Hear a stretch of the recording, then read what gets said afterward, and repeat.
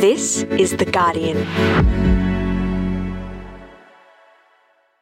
Before we start, just a warning that this episode contains some heavy content, including references to suicide and self-harm. If you're affected by this, we have put some links and resources on the Guardian website. Okay.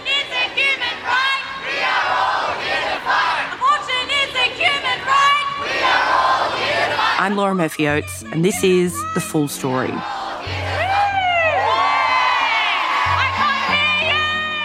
As the news about Roe v. Wade broke in America, protesters in Australia took to the streets, speaking out about our own issues with abortion access. I mean, I already feel like a minority in this country, and I feel like I need to fight for every single thing. This is just one more thing that I need to deal with on top of everything else. It's very personal. It shouldn't be dictated by some white old man. You don't have to have an abortion if you don't want one. Just let everyone have the choice. We can't ever trust the people in power to safeguard our rights. While abortion is legal across Australia, being able to access an abortion is another story entirely. Even if you have the money and a clinic or a hospital nearby, there's another lesser-known issue that can make it difficult, if not impossible, to get an abortion. So in the past 6 months, we have had about 5 women who have not been able to access a termination of pregnancy, who are located within a metropolitan area of Australia and certainly should have been able to access it, given the time, given the presentation, given the law. Today, Australia's hidden abortion roadblock. It's Thursday, the 18th of August.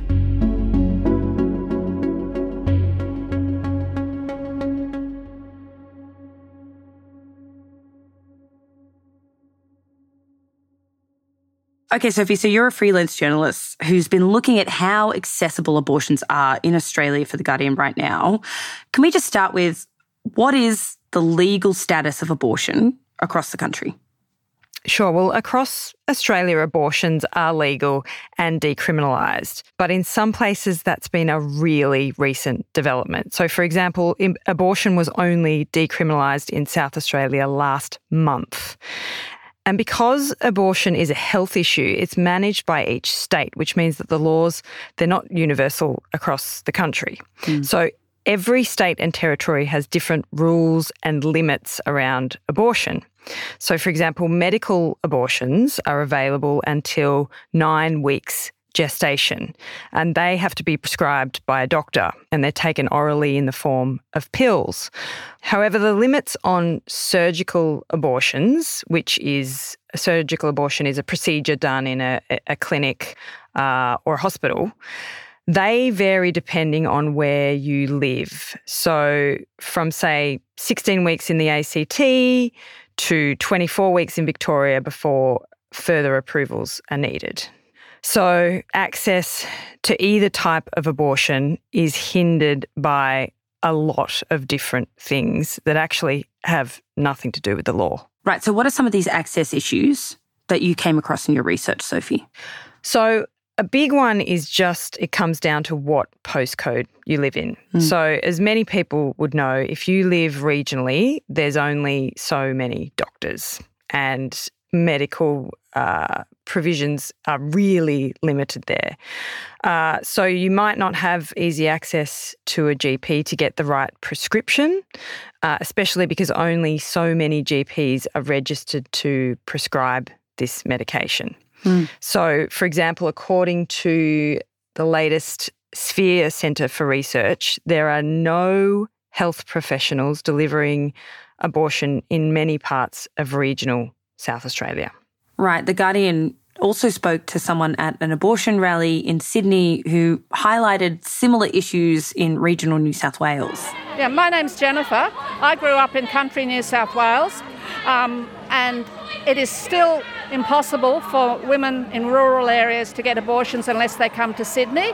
Not every rural area, but major areas do not have access to abortion services. But Sophie, what else complicates this picture for people in regional areas? Well, if you're seeking a surgical abortion, you might need, say, more than one doctor to sign off on the procedure, according to the law in that state. For example, in WA, after 22 weeks, 6 doctors need to review the process. You might also struggle to find a doctor who's trained to perform surgical abortions. That is surprisingly limited, and that's partly because obstetrician gynecologists don't receive compulsory training around abortion in Australia, as they do in other countries. Oh, hello. How are you going? Yeah, good. How are you? Dale Kelleher is the CEO of Children by Choice, a reproductive and sexual health not-for-profit in Queensland. Her organisation provides counselling for pregnant people, including support to get an abortion. So Dale, can you tell me a little bit about the training that is provided to doctors around abortion in Australia? It's not something that's really embedded into medical practice, and it's not something that's happening within our public health systems as much as it should be. And therefore, we just don't have as much access to what is actually quite routine. And, I think there's something that says that it's, safer than a colonoscopy type of thing. Like it's really safe and it's really basic sort of surgery. And then there's the cost. So many public hospitals and doctors and other health services don't offer the procedure. So that means you have to go to private providers, which are much more expensive.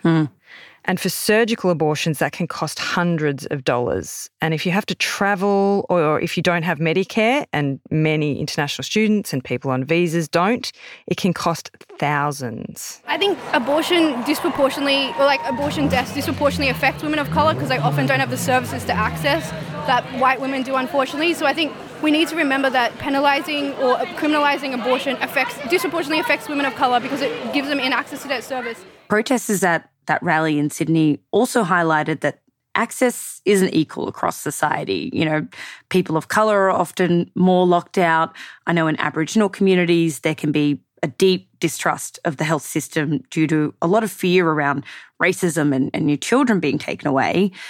Did you come across these issues in your research? Absolutely. If you have English as a second language, or as you say, if you already have a very well-founded mistrust of the medical system, it can seem virtually impossible to be able to access these services. It's tempting to assume that everybody has equal access, but for so many women, for so many deeply entrenched reasons, simply can't access what is their legal right in a timely and compassionate manner.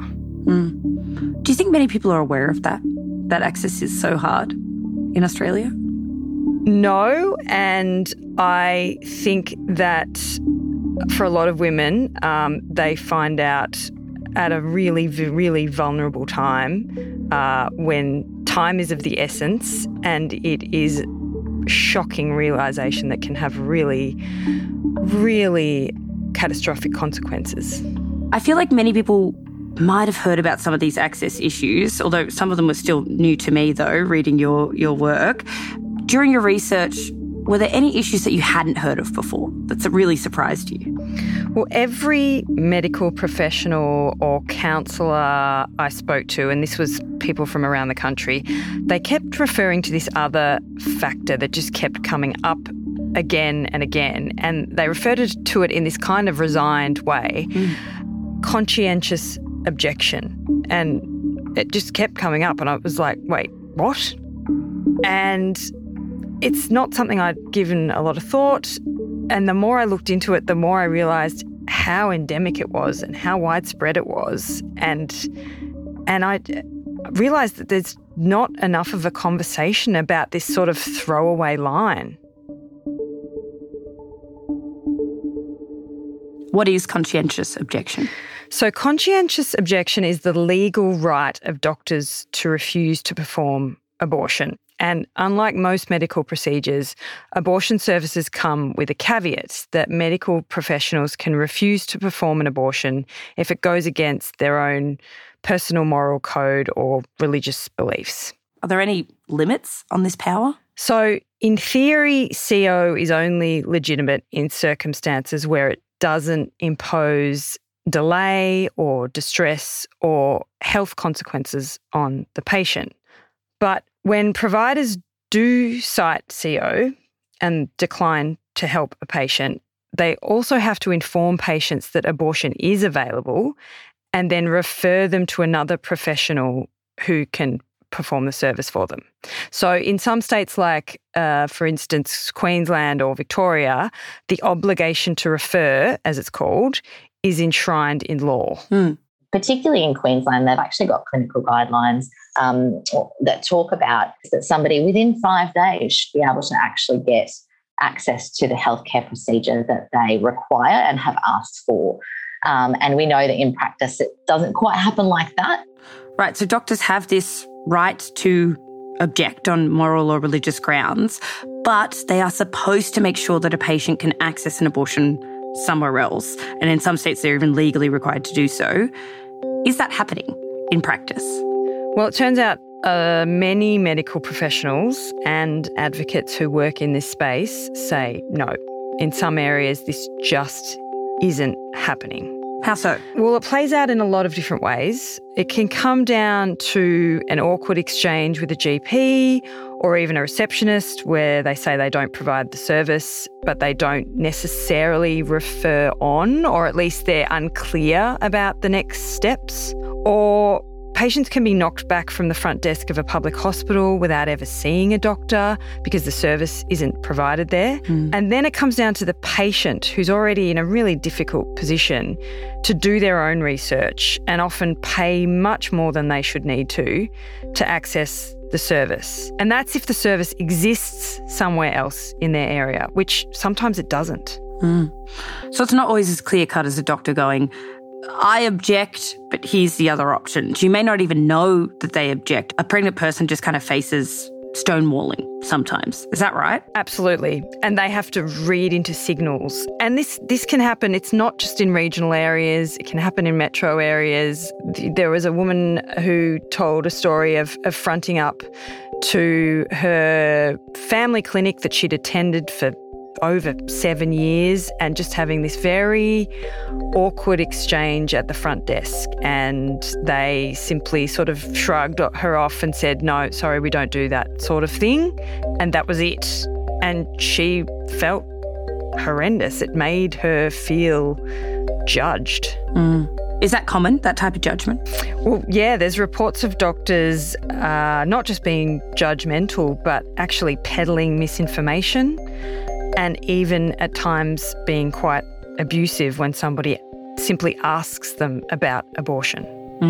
Some of it, I do believe, is a misunderstanding or just misinformation about what access exists. But some of it we do genuinely believe is obstruction and, people's sort of attempts to deny care to people in a timely way. And so sometimes by the time people have reached Children by Choice, they've been to several GPs who have told them that's illegal, called them, nasty names for their decision-making because they want an abortion, told them that they're, evil or going to hell if they're going to do X, Y, Z, tried to convince them to continue their pregnancy, or sent them to somewhere else that's also not going to give them the healthcare. So sometimes people that come to us are actually quite traumatised and quite upset, and they're just trying to find ways to access healthcare that is legal and should be pretty accessible to people.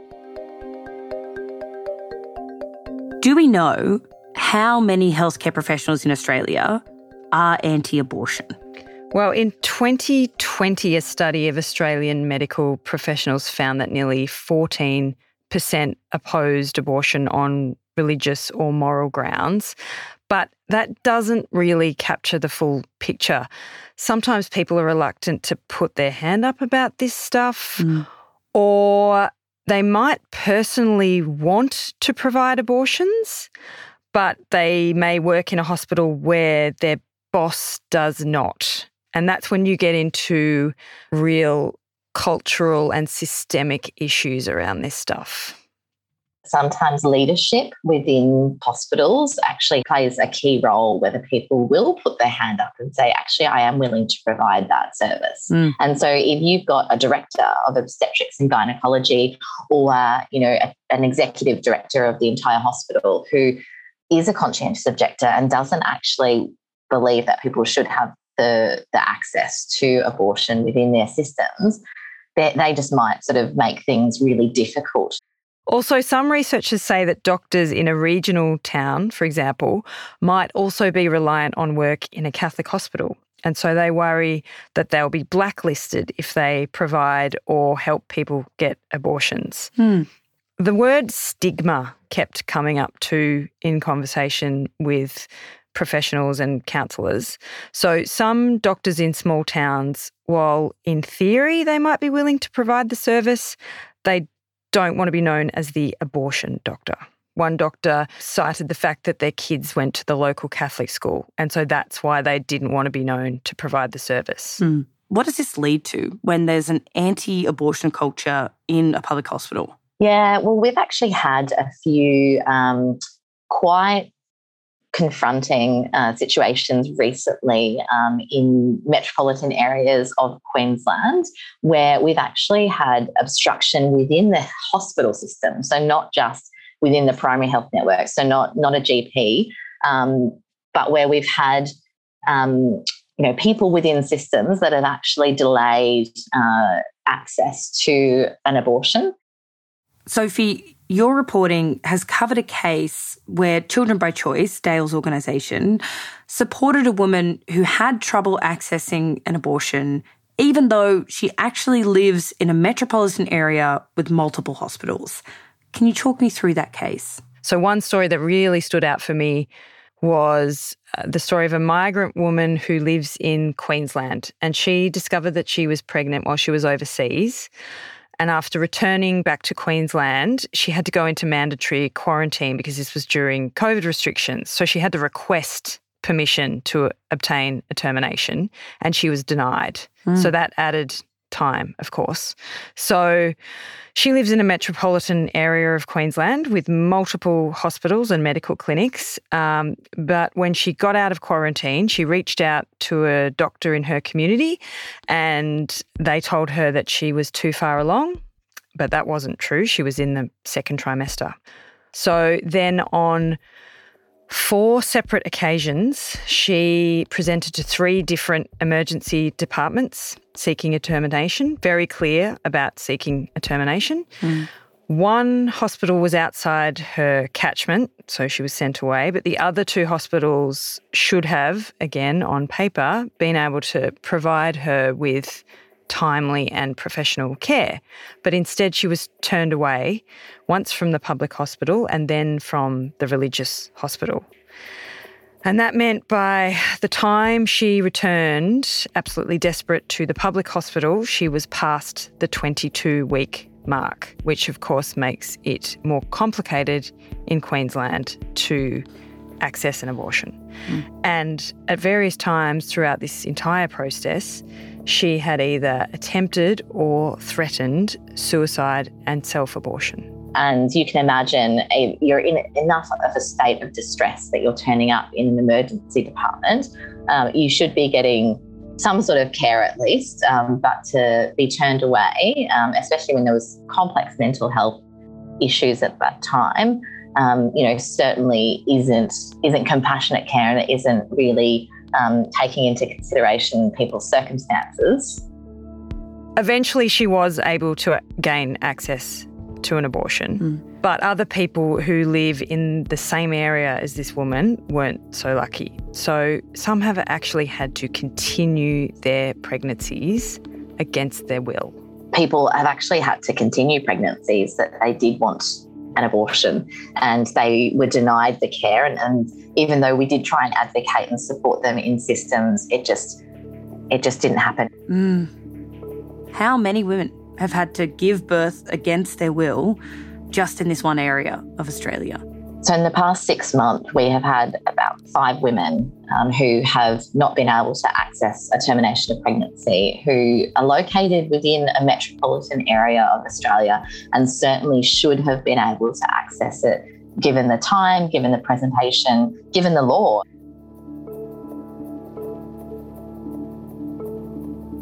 Next, how to shake up Australia's health system to make abortions accessible.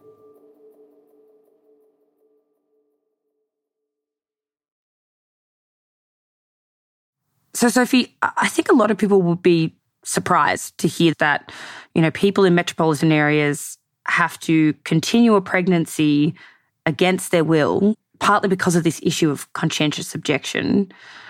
What does that say to you about CO and how it is actually being regulated and how it works in practice?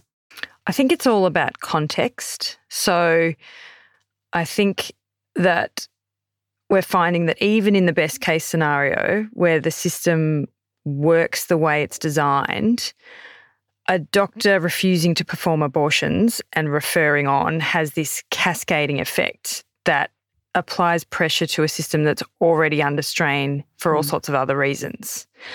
But then alongside that is this lack of transparency that results in sometimes catastrophic consequences for women who are, again, simply seeking their legal right to an abortion. It's kind of like this right to have conscientious objection sits on top of a system that already has so many issues. So it kind of compounds the issues that we're already talking about earlier in this conversation, right? Absolutely. And I think it's built on an assumption that there are plenty more other doctors down the line who are available to perform the service in a timely way and an affordable way. And that's just simply not the case. Is there a way that we can balance this right for a doctor to conscientiously object with the right of a pregnant person to kind of receive this procedure that is so vital, that's safe and fairly simple?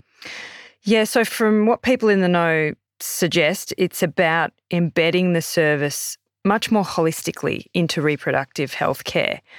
And there does seem to be a generational shift. So younger registrars want to learn how to perform the service as part of their training, but the cultural shift hasn't caught up yet. So that makes it hard for them to learn in practice.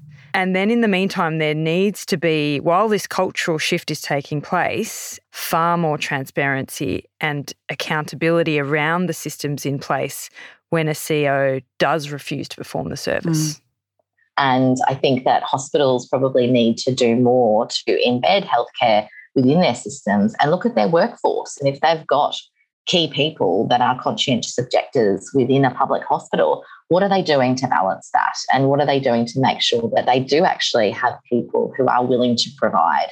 And I think that there's a real conversation that needs to happen in Australia.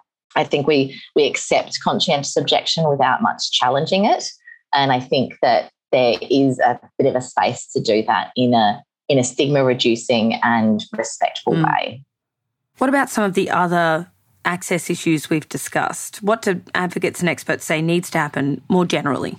So advocates say there's a few key things that could be done almost immediately. So we need Medicare item numbers for abortions and related care, and that means there need to be Medicare benefit schedule items set up for telehealth for medical abortions and another for surgical abortions, and then a range of support services from pregnancy counselling to specific care for culturally and linguistically diverse people, migrants and refugees, Aboriginal and Torres Strait Islander people, and LGBTQ plus people. We can also look at the current Medicare rebates available for abortion and whether these can be increased to make abortion more affordable. So that might include rebates for things like ultrasounds or counselling that might be required as part of the termination process. However, the rebate issue was put to Assistant Minister for Health and Aged Care, Jed Carney, and she's ruled this out for now. It doesn't seem to be on their radar. Advocates also say we need specific funding for reproductive health. So, for example, money that the federal government provides to states could be earmarked for reproductive health or for doctor training. And above and beyond that, training in reproductive health needs to be improved. So abortion should be seen as a normal part of reproductive health care, starting from medical school, not as something separate, which is how it's currently treated. And that's something we've been trying to work with universities and with royal colleges. And I think Australia's, many years behind places like the UK where they changed their laws in the 60s. So better funding, changing how it's accessed via Medicare, and better training. What else?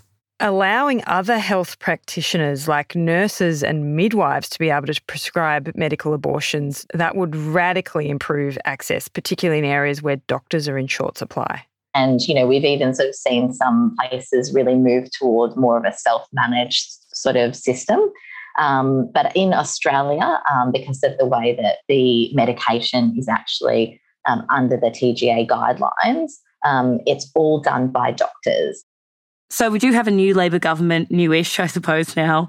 They did make a lot of noise after the news that came out about Roe v. Wade in America. Albanese talked a lot about reproductive health care and rights and how he supports that.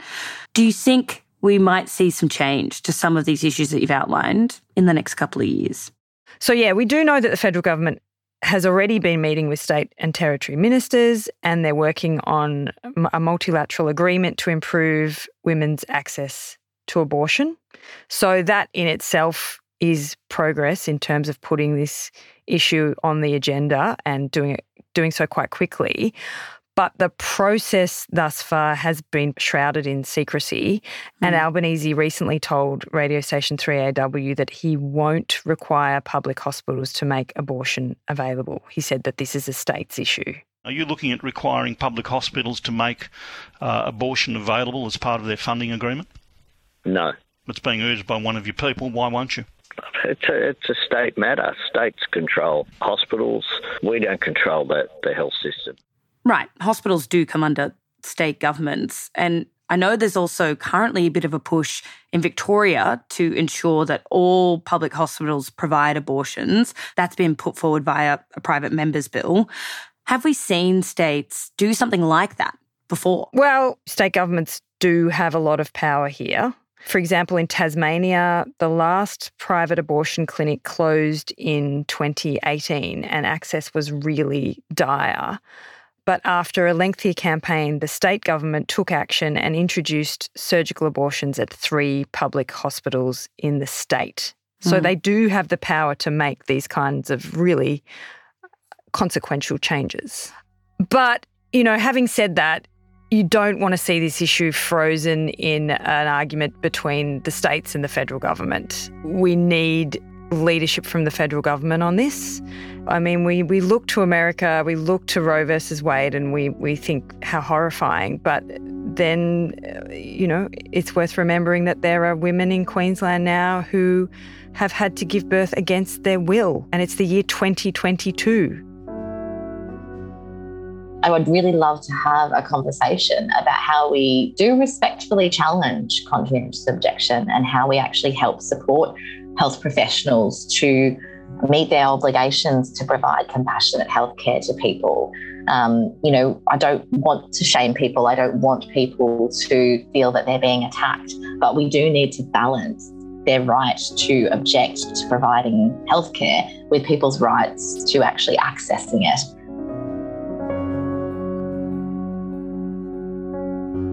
That was Dale Kelleher, CEO of Children by Choice, and Sophie Black, a freelance reporter. You can read Sophie Black's piece on conscientious objection at theguardian.com. We've also linked to that on the full story page as well.